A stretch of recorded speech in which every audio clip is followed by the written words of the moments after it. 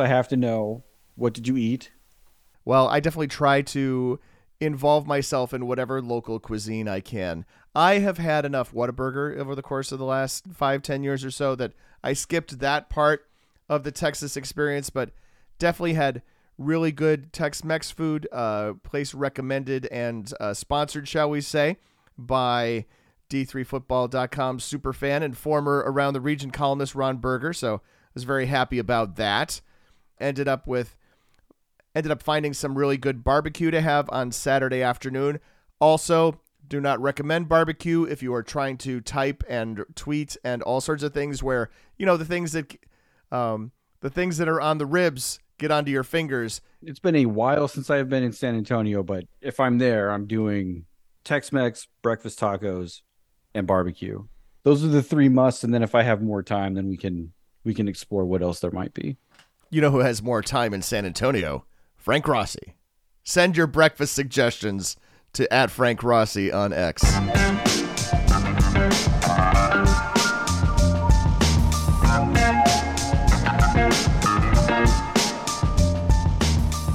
Football fans, it's now time for the D3Football.com Around the Nation podcast. Here are your hosts, Pat Coleman. You have a very forceful handshake, Mr. Coleman. And Greg Thomas. Thank you, Greg. That was interesting, too. There have been 50 seasons of Division III football. We've covered it for 25 years. We've had a podcast since 2007. It's the D3Football.com Around the Nation podcast, the only podcast directly from the folks at D3Football.com. We are here every week all season because we live and breathe this stuff. I'm Patrick Coleman, the executive editor of D3Football.com. I'm Greg Thomas. I write Around the Nation at D3Football.com. And Pat, week 2, just like week 1, chock full of top-ranked games. You found yourself at a Trinity football game and big results all over the place again to talk about this week. Yeah, at Trinity for a football game for the first time since 1997. Have seen Trinity, of course, play in other venues. One of them, of course, being the Amos Alonzo Stag Bowl. I know you said last week that the game of the week is wherever I'm at.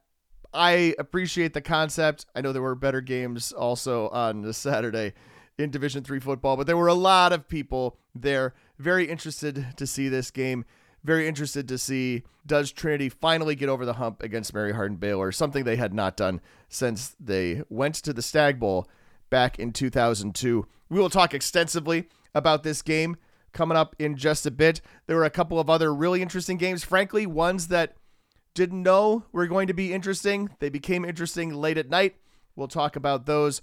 We'll talk about a game that was supposed to be interesting and then in the second half got very uninteresting.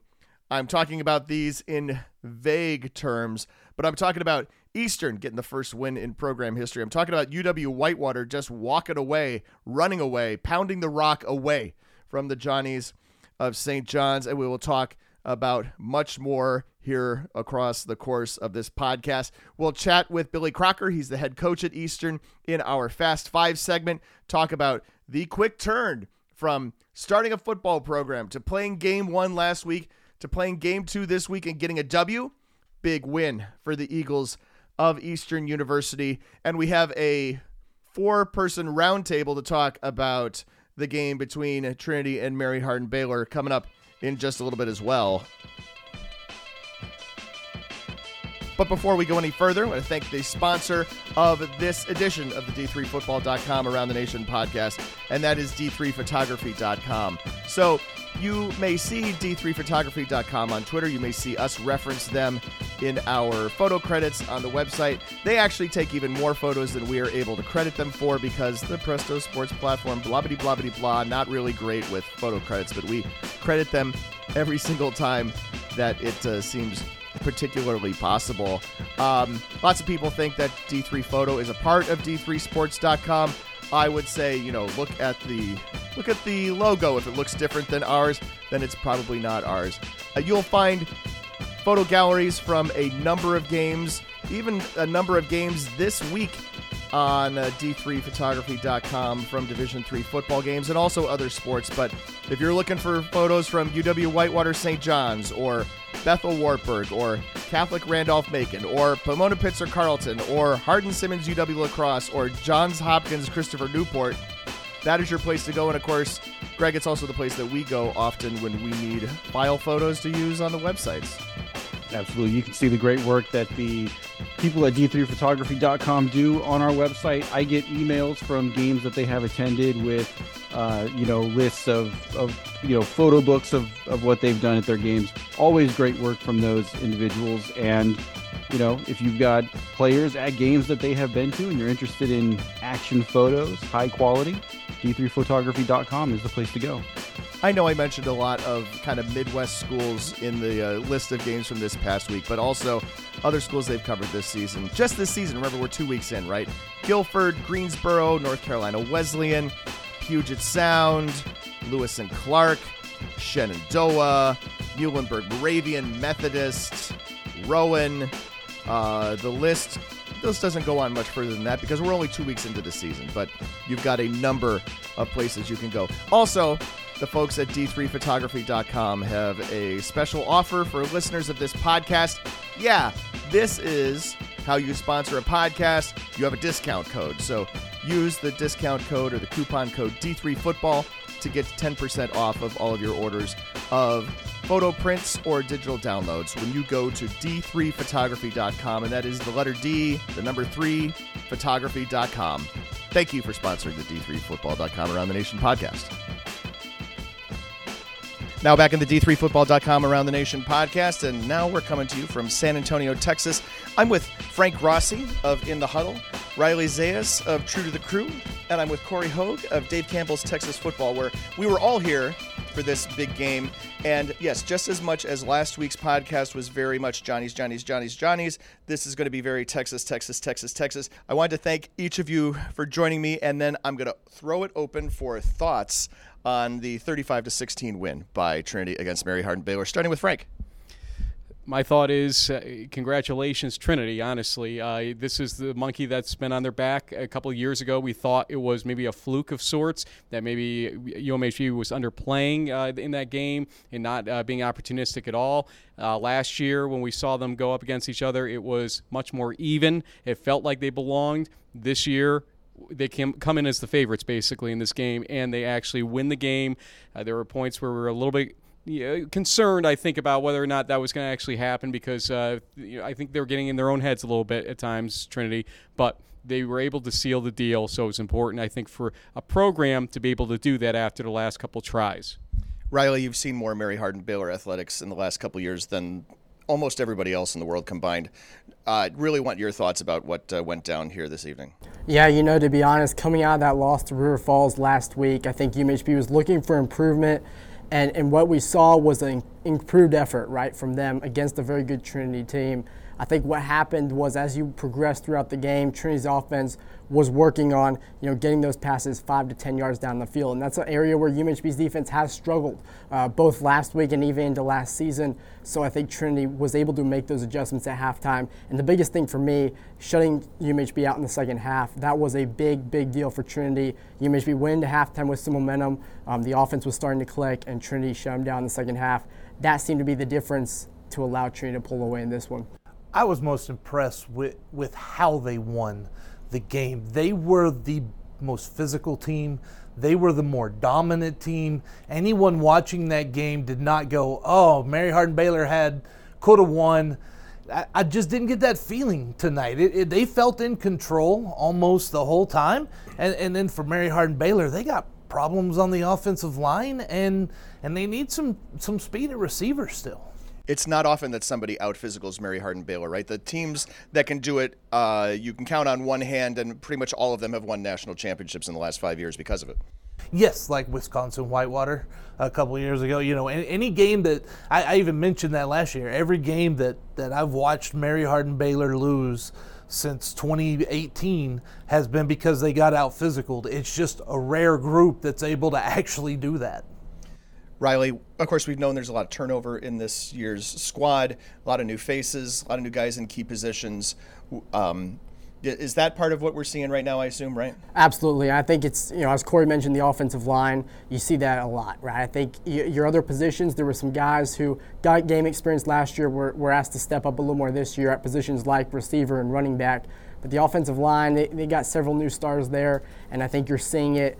Isaac Faye looked good when he had protection there in the pocket, but I think you saw the pocket break down more often than not in some of those positions where Trinity was able to get into the backfield and cause some disruption. I don't know. We should be talking more about Trinity in the end, though, or UMHB, because there's some rare air going on around here. And I just looked this up for those wondering. 2006 was the last time they lost 2 games in the regular season at all. 1999 was the last time they started 0-2, and it also happened in 1998 when they started the darn program. And so, how do you bounce back from this? To Riley, I guess, what are you hearing on the UMHB side with respect to concerns, thoughts about, can this team get to the playoffs? So obviously they can if they win the ASC, but right. I mean, obviously there's concerns about these first 2 games and how things have gone so far. Exactly, and we just had the chance to talk with UMHB head coach Larry Harmon down the field, and that was something he brought up with saying, hey, we knew these first 3 opponents with Whitewater coming next week were going to be tough. They were going to test us, and it can only help us, right, with a young squad. I think they understood that the matchups that they were going to face were incredibly tough with these first 3 opponents, and then on top of that, you got a very young team, a lot of new faces starting on the offensive side of the ball. I think it's just that combination where in 1999, 1998, they were trying to get the program going. At this point, they're trying to reload and rebuild after losing a big group of fifth-year seniors last season, and I think we're seeing that come out with this strength of schedule. Corey, as much as I said about Riley watching more Mary Hardin Baylor athletics than anybody else, I think you talk to more Texas football coaches than anybody else. I think it's in the title, basically, of the publication, right? What are you hearing from people about, where they think the echelon is right now for Division III football in Texas? And I'm going to just point out right now, I have not forgotten about Hardin Simmons as we have this part of the conversation. Right now, you still have Mary Hardin Baylor at the top. I don't think one game or even one season takes them off of that. They've been dominant for so long. You're going to need to see more than 1 year. I think after that, right now, Trinity is right there, and they're right on the cusp of grabbing that top spot. And then Hardin Simmons still seems to be a step behind them. They're really good. They're a top 10 team, but they still seem to be a step behind. My concern with Mary Hardin Baylor is confidence, because you've lost 2 games in a row, 3 if you date back to the ones that were on the team from the national title game. Anytime you start to doubt, when that's a human thing, it comes in here, they've got to be careful of that, especially with such a big game this next week. They came out and fought tonight. They were much better. They looked better, and they're going to be really tough. But I think confidence is something they got to work on right now. I'm going to go around the table and ask everybody their favorite play, most memorable play from tonight's game. And since I'm blindsiding you with this question, I will start with mine. It will be, of course, for me, Caleb Harmel going up and, channeling his inner, Ozzie Guillen, or pick your favorite tall shortstop, because Ozzie Guillen is not one of them. Going up and making that interception. That's, I think, the thing that's going to stick in my head the most from tonight. And then I will yield to Frank. I think after that struggle inside the 5-yard line and then that sack followed by the punt block, followed by the next play being a touchdown to Caleb Crawford, that Caleb Crawford touchdown was so important because it felt like things were beginning to slip away a little bit from Trinity's offense.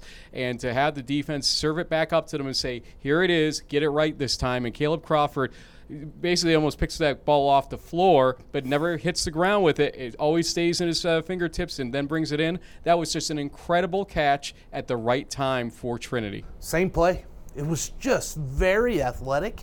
It was incredible, and you felt the crowd just kind of like, there was some tension. I mean, listen, you got the ball inside the 5 and you throw the ball 3 straight times and doink one off the left upright. There is some tension going on, and you could feel it on the sideline. You could feel it in the stands. They scored that touchdown, and at that point it was like, oh, it's ours. Yeah. And while I completely agree with you guys, I'll bring up one more. Legend Grigsby there in that first quarter, right? Trinity goes up 7-0, but it's still very much anyone's game. And then he breaks off that 46-yard run and breaks several tackles. In terms of just the momentum, play, I think that gave Trinity a lot of confidence. To go up by 2 scores feels very different than being up by just 1. And I think that was a big part of allowing Trinity to get that offense going early and involve the run as well as the pass. I also want to say, Isaac Faye, he was good. He was. For he a was sophomore making his first collegiate start, that was very impressive. They found a guy that can move the offense. He just needs a little bit of time and protection.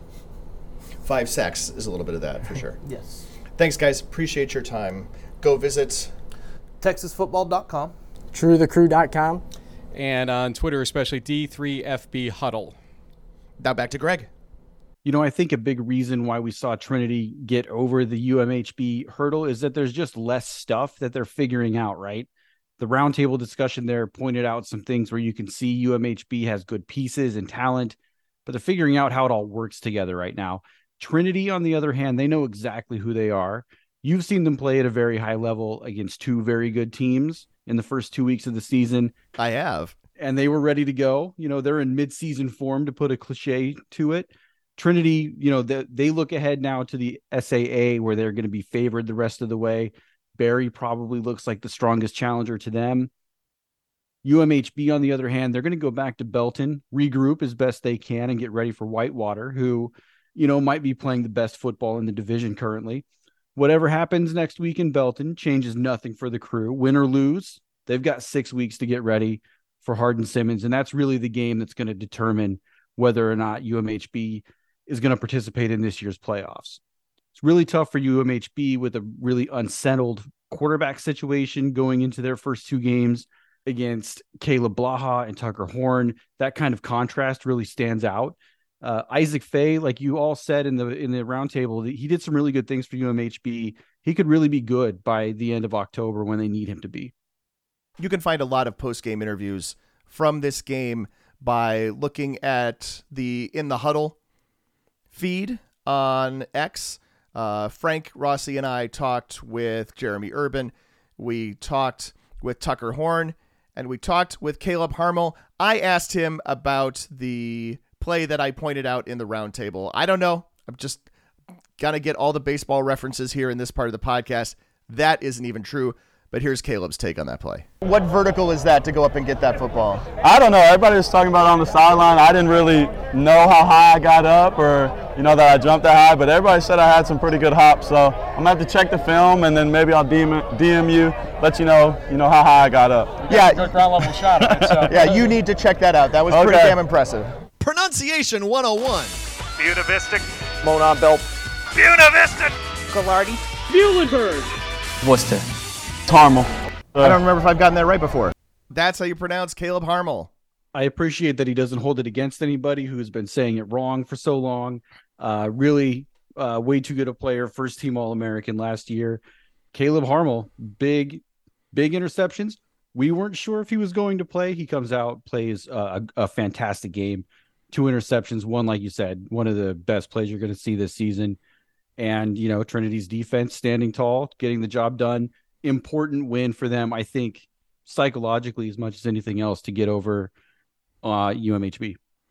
Other big game that we are focusing on here at the top of the podcast, of course, Greg, I teased it. It is the number 4 Johnnies versus the number 8 Warhawks. We're going to be flipping those rankings around a little bit after this past week, but in front of 15,000 plus people, 15,236 to be precise, 13th largest crowd in Division III history, saw a game in which you would think that things were not going well for Whitewater, right? They lose their starting quarterback to injury. St. John's comes back from a 21-7 deficit, scores twice in the final 2:06 of the first half to tie the game going into the locker room. And then St. John's comes out and scores first. They score on their first drive. They get the first possession. They get the ball coming out of halftime.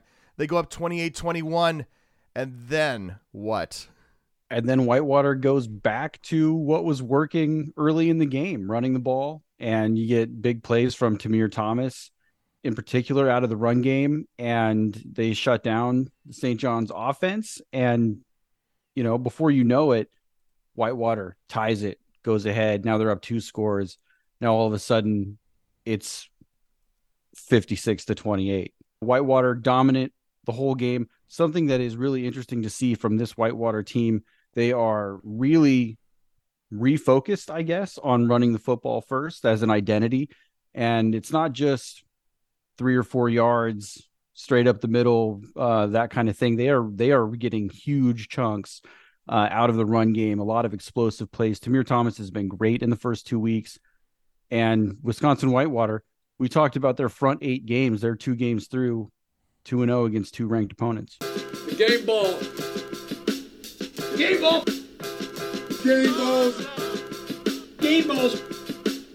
Game balls. Greg, I'm going to break the podcast format here a little bit, and I'm just going to give out my game ball now because I want to keep talking a little bit more about UW Whitewater and about Tamir Thomas. Tamir Thomas gets my game ball. Thomas, the numbers on Saturday, 179 yards on 17 carries, 3 touchdowns. You touched on it just a moment ago, right? Ripping off some big gains. When Whitewater has had these really great running backs, and I'm just going to be cognizant of the fact that I'm not going to put Tamir Thomas onto the Justin Beaver pedestal right just yet, right? Obviously. But when they've had, ordinary to above average running backs, right? The guys who have been workhorses for them, but they haven't broken out a bunch of big runs, right? And this is a guy who, had a 59-yard run on Saturday, had multiple runs of double-digit yards. This is not just 3.5 yards and a cloud of rubber pellets. That was a really impressive performance on Saturday, and that is why Tamir Thomas gets my game ball. Tamir Thomas was great. Also, Jason Sinetti, really excellent in his role coming in, not necessarily off the bench. They both, he and Alec Ogden both played in week 1. Alec Ogden went out early in this game, did not return. Jason Sinetti, 11 for 16, 175 yards, 3 touchdowns. So, really solid quarterback play from him. And, if Alec Ogden is going to miss any kind of time, they feel like they've got a good chance to go forward and be successful with Sinetti. Alec Ogden with his arm in a sling to end the game on Saturday. And I left out, of course, a Tamir Thomas touchdown catch. So let me throw that in there as well. Greg, why don't we just go ahead and do your game ball while we're in game ball mode? Pat, my game ball is going to go to Noah Garcia, running back Hardin Simmons. Sorry to Keith McMillan. I know we like to balance offense and defense with the game balls, but this week, no, 2 running backs. Noah Garcia, running back Hardin Simmons, gets my game ball. Hardin Simmons opened the second half trailing 21-14 at UW La Crosse. Garcia's first 3 touches in the second half were a 56-yard touchdown run to tie the game, and then consecutive carries, 14 and 7 yards that kickstarted a 97-yard touchdown drive that gave Hardin Simmons a 28-21 lead. Ultimately, the final score of the game. Garcia finished the game with 144 yards on 17 carries and 2 touchdowns. And for those clutch carries in the second half of the Cowboys' big win at La Crosse, Noah Garcia gets my game ball. Definitely questions right now about how good La Crosse is, right? If you think about the first 45 minutes even of that game, one of the big hits on La Crosse is they had kind of a 2-quarterback system last year. One of those guys graduated. Kaiser Helterbrand is still here. Kaiser Helterbrand, I thought, played really well for big portions of the game on Saturday. Finished completing 15 of 19 passes for 196 yards with 178 yards on 18 carries on the ground, but threw a key pick, but fumbled the ball on the 5-yard line, but I think he had an illegal forward pass. I know they called instead ineligible man downfield. All those kind of key mistakes in the final, 5 minutes of the game even, really. We have to keep a very close eye on La Crosse and Oshkosh and River Falls and Whitewater in this race. I know people are writing off La Crosse, and I'm not quite ready to do that just yet, I guess is what I'm trying to say.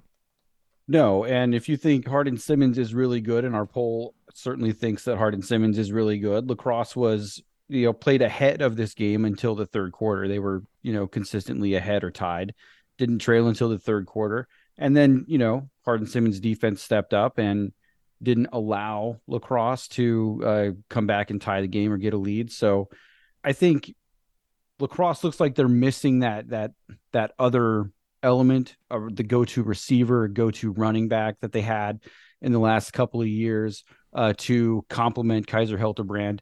Here he is, over 100 yards rushing to go along with his 196 yards passing. So a little one player dimensional in the lacrosse offense right now, but a lot of games left for somebody to step up and roles to get defined there. This is also a time of year where if you are new to Division III football, you come in and look at the D3Football.com top 25 and have complaints. Boy, do people have complaints. And, someone might come in and look right now at our number 17, number 18, and number 19 teams who are a combined 0-4 and say, how about my team? My team is 2-0. Shouldn't being 2-0 count for something? I was like, yeah, 2-0 counts for something. There are 50 teams right now in NCAA Division III football that have started off 2-0. I'm not a math major, but I think I don't have to tell you that we can't put all 50 of those in our top 25. So just keep that in mind. Greg, as always, I think the voters are really focused on who you've played and how you've played against them, and it doesn't necessarily have to be a win as long as you look like you belong, I guess. Eye test is absolutely a thing when you only play 10 games and you don't have a lot of non-conference games to go with. No, winning percentage is certainly a factor in the top 25, but we don't have strict criteria like they do for selection and seeding. So yeah, you can use the eye test. You can see, what looks good qualitatively to you. You can, the relative strength of certain teams. Our voters are familiar with the strata of teams, and you sort of know what you can learn from a team depending on who they've played. So just to pick one out of the air, Carnegie Mellon has 2 shutout wins to start the season, but how much do we really know about Carnegie Mellon with wins against Geneva and St. Vincent? Right. You expect Carnegie Mellon to win those games pretty handily, but it doesn't tell you really how good Carnegie Mellon is. And so Carnegie Mellon kind of sits static in the poll without moving up a whole lot. Whereas, for me on my ballot, John Carroll this week did not play a game. They moved up a little based on what I saw from Wisconsin Whitewater. Yeah, they did for me too. I'm glad you brought that up, right? They played UW Whitewater, not just competitively, but basically competitive down to the final play back in week 1. And then Whitewater does what it does on Saturday. There was a lot of discussion about this as the game was coming to a close on Saturday at Trinity. It's like, how do voters then go and take the Trinity lost to St. John's? St. John's got doubled up by UW Whitewater, shall we say. And there are so many other things. Like, that's one of the great things, really, Greg, about this season and about last season, is that all of these top teams are playing each other. We have so many data points to play with, so many head-to-head games to take a look at. And I love it, man. As I've said multiple times, it just makes Division III football right now so much fun to follow and to cover. Agree 100%. We're getting high-level action way earlier in the season than we typically get it. We're not having to wait for specific conference games within leagues that might have 2 or 3 of these top-ranked teams. We don't have to wait for the playoffs. We're getting some really exciting games and good information right out of the gate. And, some of these teams are probably going to play each other later. And that makes the playoff game interesting to see how those teams adjust and react to what happened 10 or 12 weeks ago. See you all met. Now with Billy Crocker on Fast 5, head coach Eastern. 2 games in the program's history and one of them a win. Congratulations, Coach. Tell us a little bit about the excitement of that game on Saturday night. Yeah, well, thanks, Pat. Thanks for having me on, and thanks for recognizing our first win. It was amazing. Just to kind of see everything come to fruition. And I realize it's only one game right now, but it's historic for this school, and there's been so many people who have put in so much work to kind of make this a reality.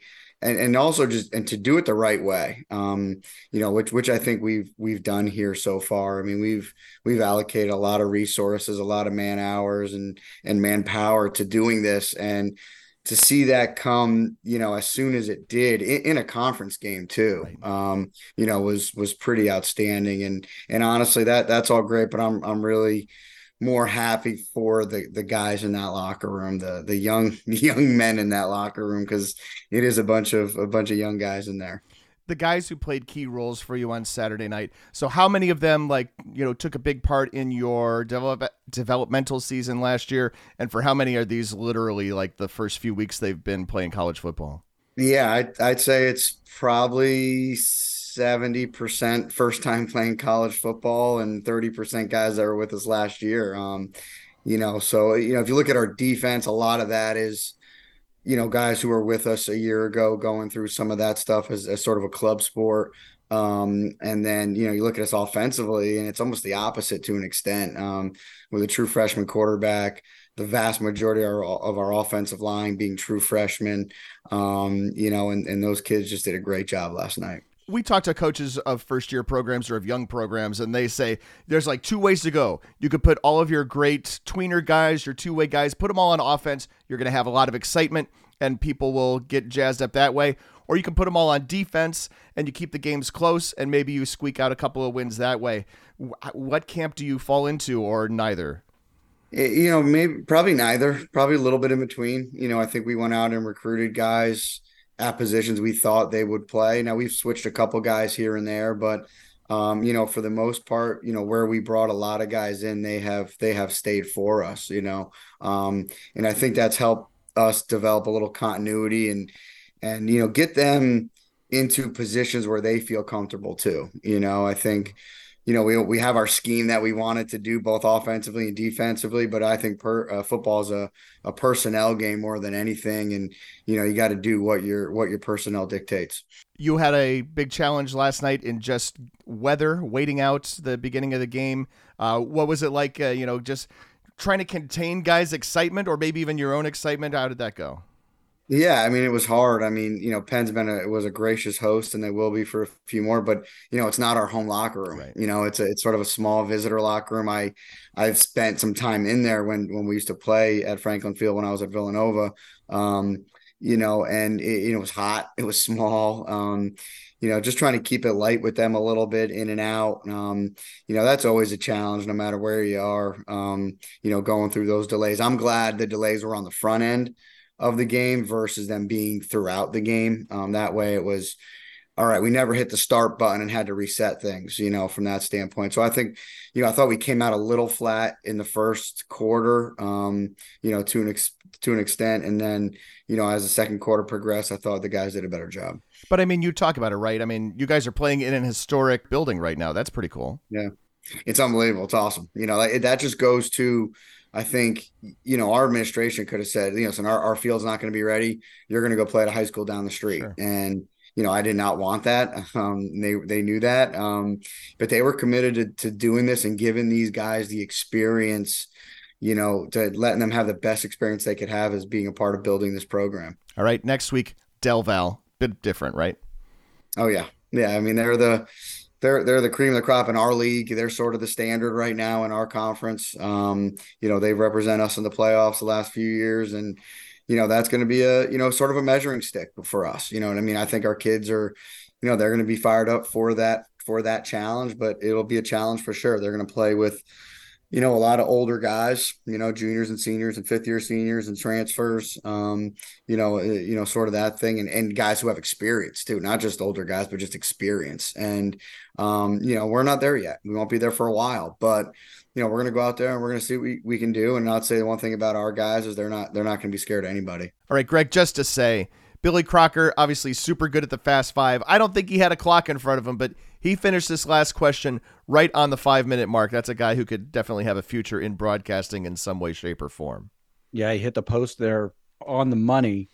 It's been, a really impressive opening couple of weeks for Eastern. They were close to TCNJ last week before a couple of late scores put that game out of reach for Eastern. Alvernia was not able to get those late scores that TCNJ did. Instead, Eastern got the clutch fourth quarter touchdown and then made the clutch interception in the end zone to seal it. I was watching this Saturday night, Pat, and the venue there at Franklin Field is very cool. It sounded like there was a great energy in that place. There's obviously a good deal of excitement around Eastern football. They're undefeated in MAC play in their history, and I think you can go down the line and see some more places that this team can win games this season. If they're able to beat Alvernia, then they might be able to win one or two more games on that schedule too. That would be a very successful season, first full season for the Eagles of Eastern University.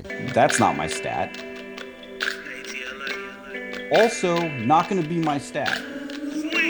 Not my stat. But that may be the most incredible stat. Stat of the week for me, Greg, was 23-14. In a week where we had a number of scores that were pretty darn unique and which we will talk about later. I had a couple of hours on Saturday where 23-14 kept coming up. It was the halftime score between Canaan or Sinus, halftime score for Rockford and St. Scholastica, halftime score for Grove City and Waynesburg, final score between Greenville and Eureka. You know, this being Division III, most of these 23s are not the result of 2 touchdowns and 3 field goals. They're well more likely to be the result of 3 touchdowns, a field goal, and a missed or blocked extra point. Missed extra point for St. Scholastica came back to bite them. They left Rockford and Jalen Ray, a guy we've talked about on this podcast before, in position to win on a really fun 2-point conversion play, and Rockford at home beat St. Scholastica 38-37. Pat, my stat of the week is 3 rushes, 3 yards, and 2 touchdowns. Not all that impressive, but that is the rushing stat line for All-American defensive lineman Justin Blazek in UW-Platteville's 35-19 win at Dubuque. The Pioneers, they are not content to let Justin Blazek terrorize teams in just one half of the game. No, they are now deploying him in short yardage goal line situations, and that is going to be a fun thing that WEAC opponents can look forward to this fall. I heard so much WEAC this week, by the way, instead of WIAC. I don't know where things are going with that right now. I can also imagine, 6'5", 244 pounds of Justin Blazek lining up in the backfield and getting that carry. And that was one of the things where, when I saw it on the box score on Saturday night, it's one of those things where I went to go to find some evidence to make sure that was actually true. You know how it is, right?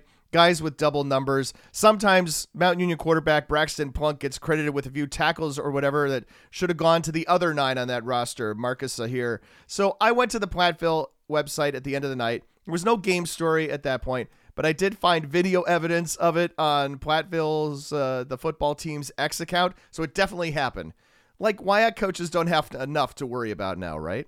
No, absolutely. We've spent a lot of time talking about Whitewater and La Crosse and Oshkosh and River Falls.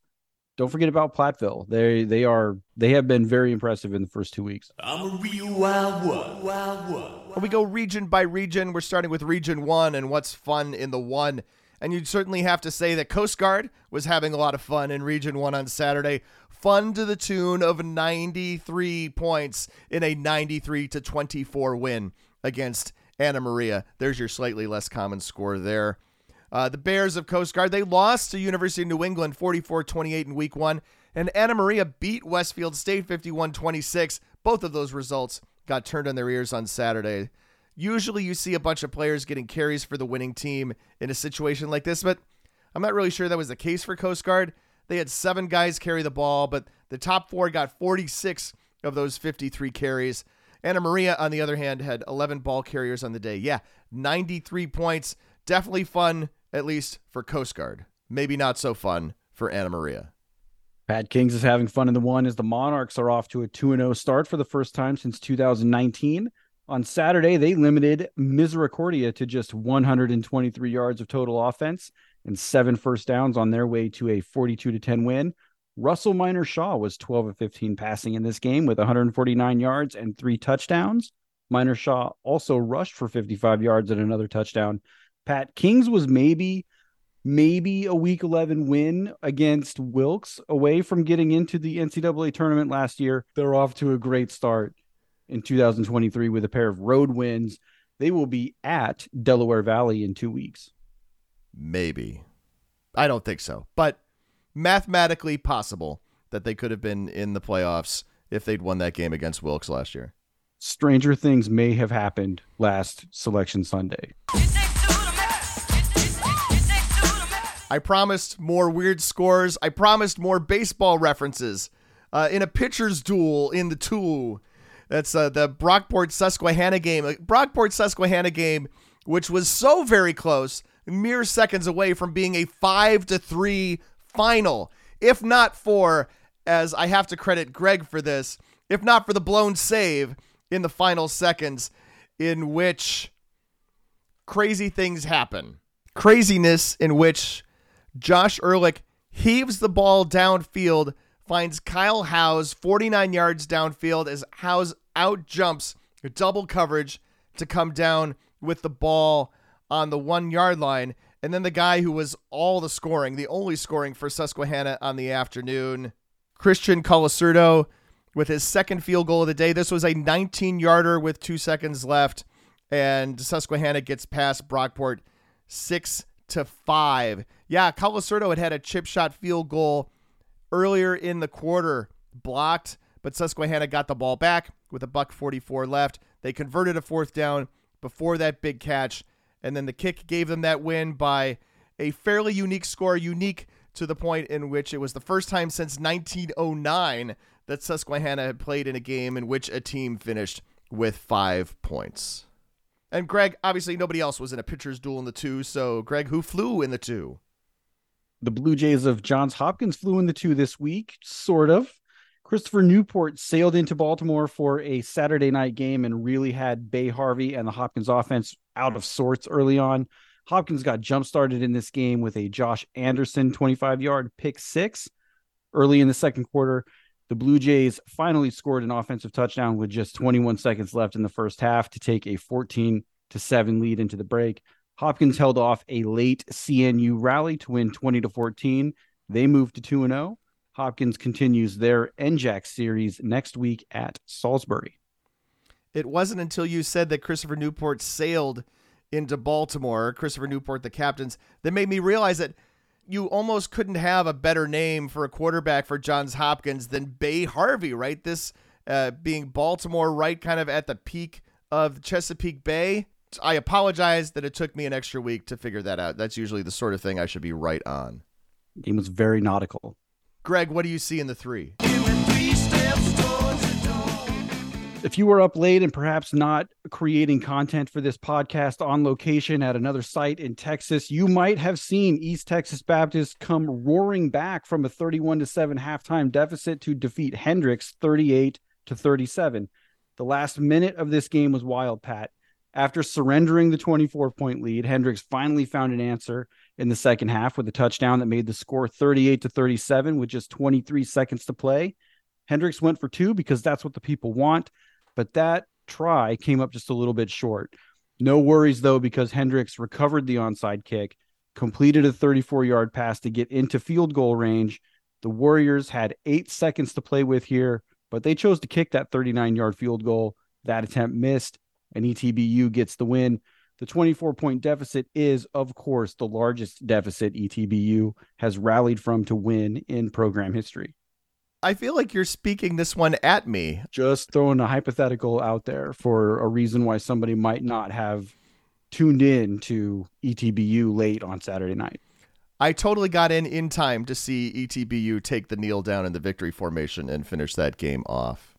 All right, in the 3, ICU Maryville. That's the Scots. They're off to a 2-0 start for the first time since 2015 after defeating Center on Saturday by a 34-23 score. This is one of the many delayed games from this weekend. The Scots waited through 3 separate lightning delays for a total of 2 hours, and then they spotted Colonels 9 points before rallying for a 34-23 win. Giving kickers their props. That's 3 connected field goals, by the way, for Center to get to that 9-0 mark. But of course, then Maryville rallied, as I said, for that 34-23 win. 5 touchdowns for Bryson Rollins. That's 3 through the air and 2 on the ground. And if Maryville is good enough to contend, that's a really nice boost for the USA South and someone who can challenge Huntington or Bellhaven. Son's what the 4x4's for. Pat, what's the score in the 4? Well, the score in the 4 for Oberlin is a 37-35 win against Concordia Chicago. That is a victory which snaps a 13-game losing streak.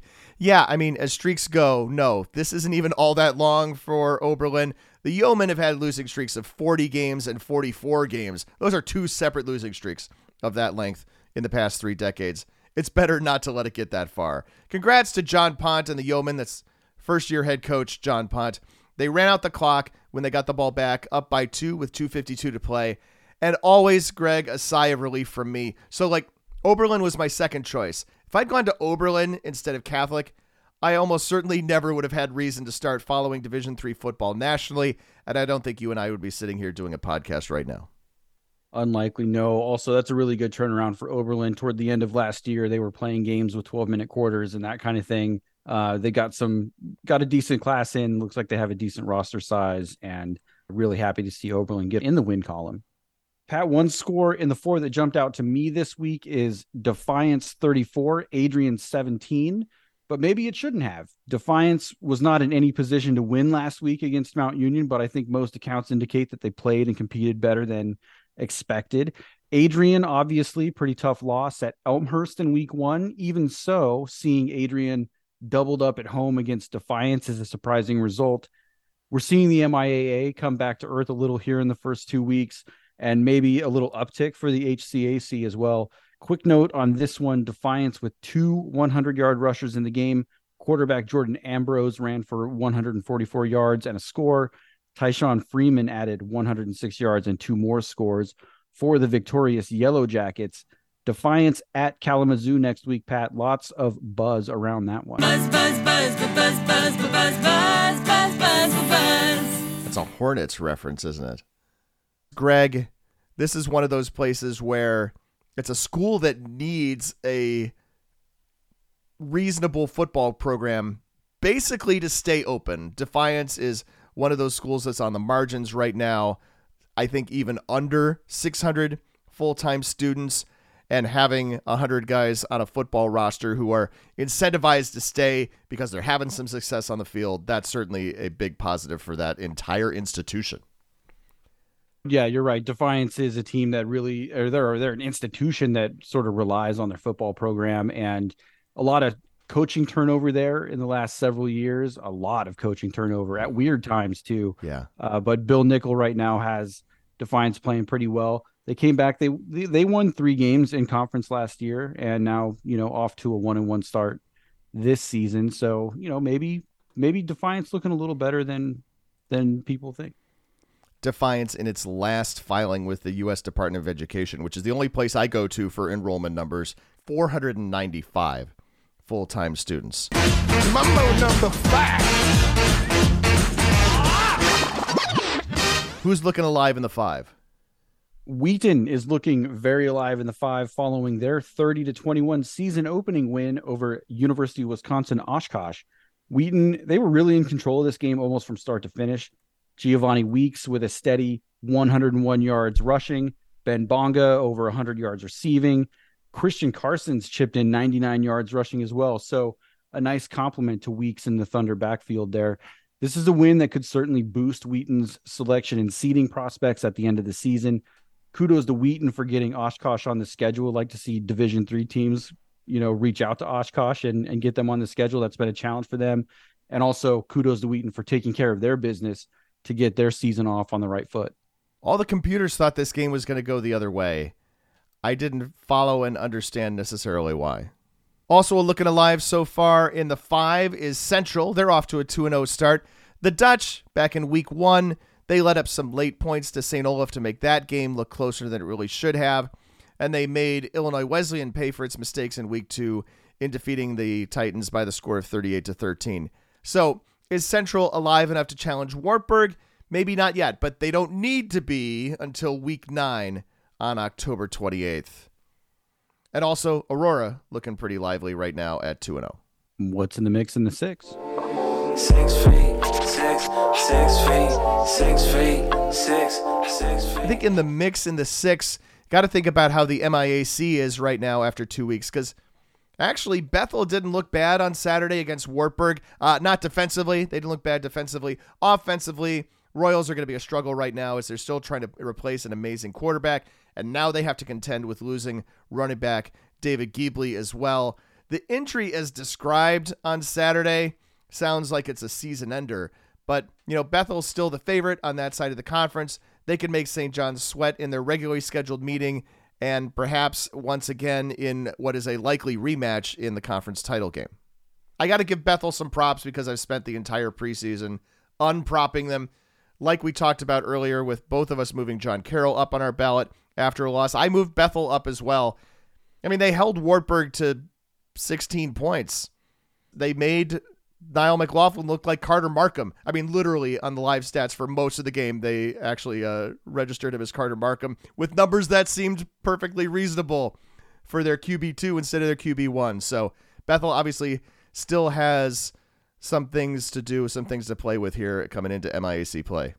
Yeah, finding a replacement for David Geabley is going to be difficult for Bethel. He's a really good player, really broke out in the playoffs last year, and that is a player that I think they were looking to probably center their offense around this year. And, now it's going to be plan B, but Steve Johnson, over 3 decades of experience there at Bethel, if anybody can find a plan B, I think Steve Johnson can. All 4 of the teams competing for the Oregon Cup are still in the mix, but George Fox and Lewis and Clark have notched the first victories in this multi-season cup competition. The Bruins outlasted Pacific 14-9, while Lewis and Clark had very little trouble with Willamette in their 38-7 win over the Bearcats. These 4 teams are going to play each other in non-conference games over the next couple of years, with the 2 teams with the best record in these Oregon Cup games playing an Oregon Cup championship game in 2026. Circle your calendars. This is a creative way to handle the scheduling problem for teams in the Pacific Northwest. I like it. They've managed to put stakes on these non-conference games against conference opponents, which I think is a really smart way to handle what is really otherwise not an ideal situation. Let's talk about Willamette for a second, right? I mean, this is a school that just dismissed its head coach. We don't know anything about why. Literally nothing said other than, the typical kind of HR type quote, which is to say Isaac Parker is no longer the head coach at Willamette. I would say, obviously, they'd really struggled. They won last week against Laverne, but, over the course of the couple of seasons that Parker had been the head coach, that's 5-25 over that span. I don't know what kind of disarray it is when you have that announcement on Friday right before a game, but then a 38-7 loss to Lewis and Clark kind of really unravels all of the progress that you make with a week 1 win against Laverne. Your categories have become tiresome. You've got mail. Tiresome.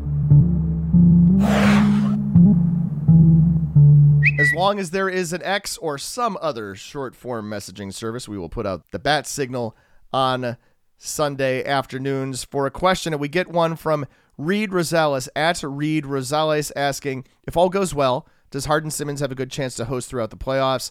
Is UMHB's only path to the playoffs through winning the ASC? Well, second half of the question, yes. And then how about the first half of the question? It's probably a little early to start projecting who's going to host games beyond the first or second round. If all goes well, does Hardin Simmons have a good chance to host? I mean, maybe if they run the table, maybe. It depends on if some of the other teams who can run the table also do. Wisconsin Whitewater has a chance to run the table. North Central, Mount Union. Really, you only have to be lined out as somewhere in the top 4 10-0 resumes. You don't even need to be 10-0. I believe St. John's was the number 1 overall seed last year with a 9-1 record. So we'll have to see how Hardin Simmons' strength of schedule figure shows up. Wisconsin lacrosse can be weird in your SOS math because they play a couple of games outside of the division that don't really factor in. I think Endicott is going to be a really good piece for Hardin Simmons' strength of schedule. Hardin Simmons could come up with a really strong resume in the primary criteria and land a bunch of home games. It's definitely early to say, right? You mentioned North Central, you mentioned Mount Union. The WIAC champ, whether it's Whitewater or River Falls or something like that, is obviously a good candidate as well. Of course, there's also Wartburg.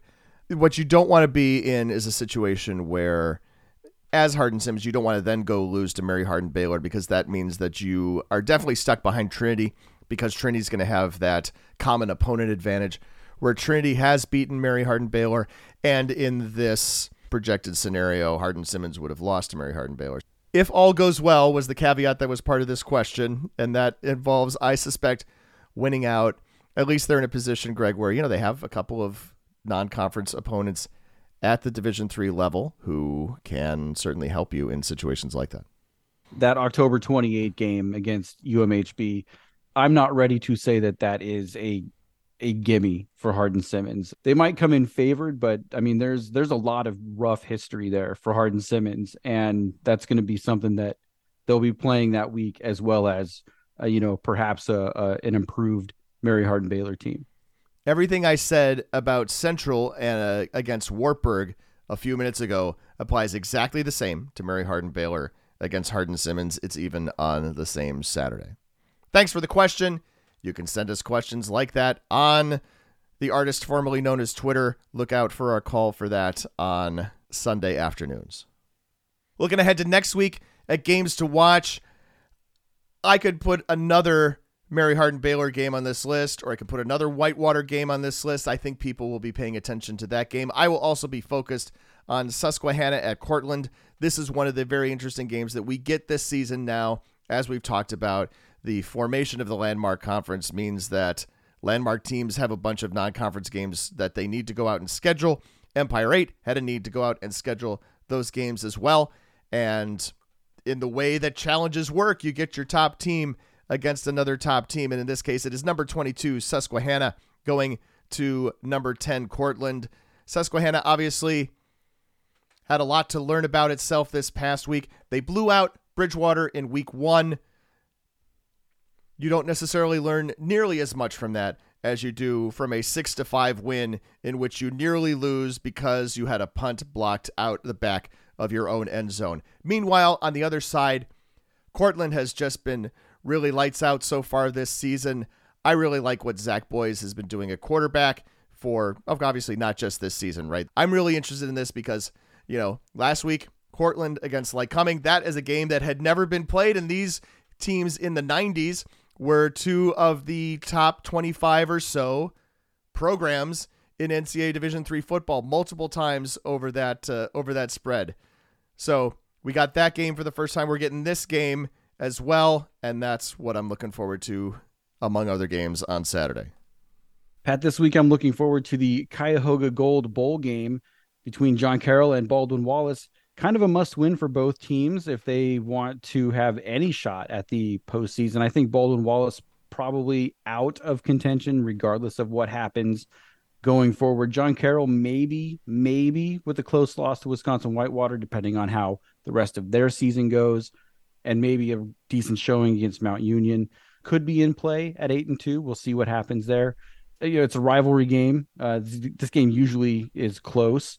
And, the loser of this game probably on the shelf for the postseason, the winner maybe with a slight glimmer of hope, pending their games against Mount Union. I mean, I got to see the Cuyahoga Gold Bowl in person, of course, Greg, when I talked with Jeff Behrman, the new head coach at John Carroll, back in podcast number 328. John Carroll, obviously in their first year with a new head coach, does not want to be giving that trophy back to its Cleveland area rival. Other games to keep an eye on Saturday. I do not want to gloss over Trinity at Birmingham Southern, but Birmingham Southern has kind of stumbled its way through the first couple of weeks of the season. Obviously, they did beat McMurray. I get that. And then, obviously not looking good on Saturday against Huntington. Trinity will not have any problem getting up for this game from talking to people afterwards. They know what those games have been like the last couple of years. Also, you've got Linfield at Redlands. You've got Whitewater at Mary Hardin Baylor. That's a game maybe some people have heard of. UW La Crosse goes to Northern Michigan. That is a D2 school. Johns Hopkins and Salisbury in the Battle of Maryland. Now not a battle of two ranked teams any longer.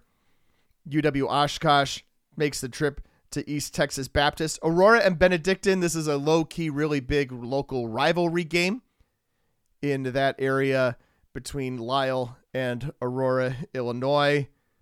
On Friday night, you've got Springfield Union. Springfield is a team that, of course, over the course of the first 2 weeks of the season is unbeaten. And then Union is a team that is unscored upon, but those are wins against Hilbert and Worcester State. Suffice it to say that this will be a slightly different challenge for the Garnet Chargers. Linfield at Redlands this week. Linfield coming off of a 28-14 win at Denison. That's 2 long trips back to back for Linfield. And, Redlands look good in week 1 up at Pacific Lutheran. And we'll see if Redlands has anything for Linfield at the Runner on Saturday.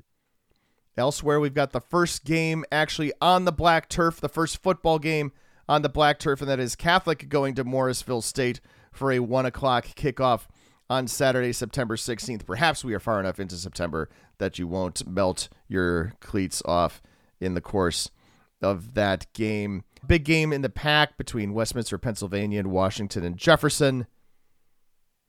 One last game to keep an eye on. The other ones to spotlight on Saturday is between Rowan and Ursinus. Ursinus at Rowan. This is a rematch, as we all remember, of a 1999 second round playoff game. A game in which Ursinus was sent on the road to play Bridgewater State in the first round, while Rowan got a first round bye because the committee didn't know how to seed anybody, so they just seeded by win-loss record. Ursinus went up and won that game, and then they lost to Rowan by a score of 55-0. But coaches from that 99 game, Casey Keeler, he's now the head coach at Sam Houston State. He's got 2 Division I FCS national championships under his belt, one at Delaware, one at Sam Houston. And Paul Gunther went on to ostensibly bigger and better things. He's now a defensive assistant coach with the Minnesota Vikings. All right, On the Spot. And Greg, so we don't forget to do both halves of On the Spot, you're going to go first. All right, Pat, this week in On the Spot, we are playing the On the Spot version of that Spider-Man meme where the 2 Spider-Mans are pointing at each other. Oh, yeah, this is going to be good. Exactly. I found a few games this week, Pat, of teams that are very, very similar to one another, and I want you to pick winners for me. All right. Up to pick winners. I don't know if I'm up to get them right. First, a pair of Polytechnic institutes playing one another. The Transit Trophy is on the line this week. Pat, who you got? Well, the Transit Trophy, of course, has nothing to do with taking a bus or taking light rail. It has something to do with some kind of electronic little thingy-mabobber. It's RPI and WPI, and I'm going to take the engineers in this one. That's the engineers of RPI over the engineers of WPI. All right, next up on my list, Pat, we have Flying Insects. I foreshadowed this earlier. Defiance at Kalamazoo. Yellow Jackets and Hornets playing for the Golden EpiPen. I just made that up. Boy, it's like we should have a feature on this podcast where we create rivalry trophies for games. What a cool idea that would be. I'm going to go with Defiance. I think I'm picking Defiance to win. I don't know how often I've ever picked Defiance to win, but I'm going to pick them to win this one. They're on a roll. And finally, Pat, out on the West Coast, as we make our way from east to west, out on the West Coast, we have a pair of Lutheran schools playing, Cal Lutheran at Pacific Lutheran. Who you got? This game used to have a rivalry trophy attached to it also. Some kind of like Thrivent Cup or something like that, right? Pacific Lutheran, they've kind of struggled a little bit. I'm going to go with Cal Lutheran in this one. Cal Lutheran over Pacific Lutheran. There we go. That is the triumvirate of Spider-Men pointing at one another that I picked for this On the Spot. We'll workshop that name and come up with an even better one for the next one. I also am asking you to pick games. I also do not have a fancy name for it, but in week 1, Greg, you may recall that the ECFC went 4-1. This is the Eastern Collegiate Football Conference. And then in week 2, this is the one that just happened, the ECFC went 1-4. So there's another full slate of 5 non-conference games for the ECFC in week 3, and I want you to pick the slate. Let's see. The first game, we got 3 noon starts. A lot of reverse momentum here for the ECFC. That was a rough week for the ECFC after a really positive week 1. Noon start, University of New England at Gallaudet. Gallaudet really struggling to start this season. University of New England 2-0, as we'll hear more about in just a minute. Give me the University of New England to go down to the capital and get a win against the Bison. All right. Husson at Alfred State. Here again, I think I'm going to go against the ECFC. I'm going to go Husson over Alfred State. Hassan over Alfred State. Buffalo State at Dean. Ooh, this is a difficult one right here. Dean, I really liked in week 1. Last Saturday night, not so good for Dean. But Buffalo State, they have been really struggling for quite a while. Give me Dean here. Dean over Buffalo State. Buffalo State has lost 26 consecutive games coming into this game against Dean. All right. Norwich at Castleton. Castleton 2-0. Give me Castleton here to go to 3-0. Castleton over Norwich. And Mass Maritime at Anna Maria. Wow, what a dichotomy of styles this game is. I will take Mass Maritime to bounce back from their Chowder Bowl loss to win at Anna Maria. If my back of the notebook math is correct, you're picking the ECFC to go 2-3. Yes. So it's time to grade how Greg did in On the Spot last week. Last week, I asked Greg to pick for the cardinal directions. You know, the cardinal directions. North, east, south, and west. Whatever order you want to put those directions in.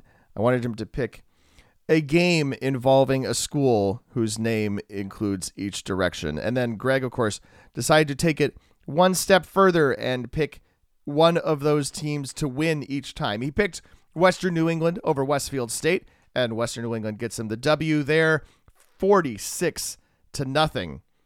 Greg picked East Texas Baptist over Hendrix.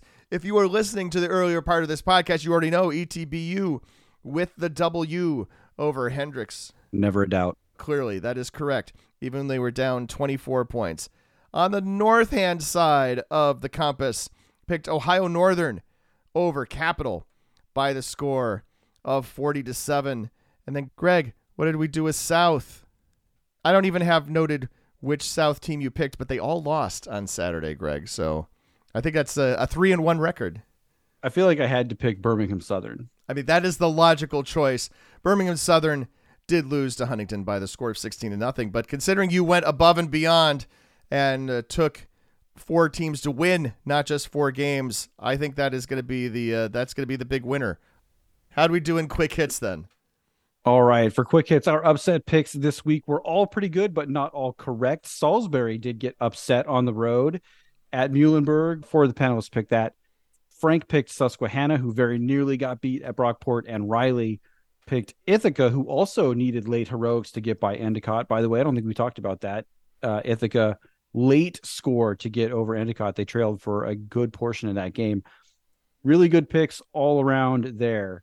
All 6 panelists correctly picked a 2-1 record for ranked teams making their debuts in week 2. Linfield won at Denison as expected.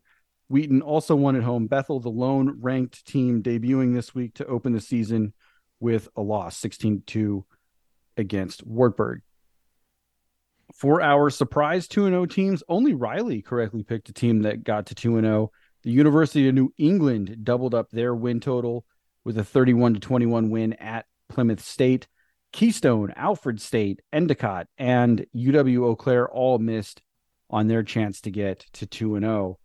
And in delicious rivalry games, all 6 panelists correctly picked Carroll to retain the Golden Glazer, and we were evenly split on the Chowder Bowl. Ryan Tips, Frank, and Riley all picked correctly that SUNY Maritime would retain the Chowder Bowl, 14-7. We keep ourselves accountable for our picks. So does Logan Hansen. You can follow him on Twitter to get his even more broken down scoring.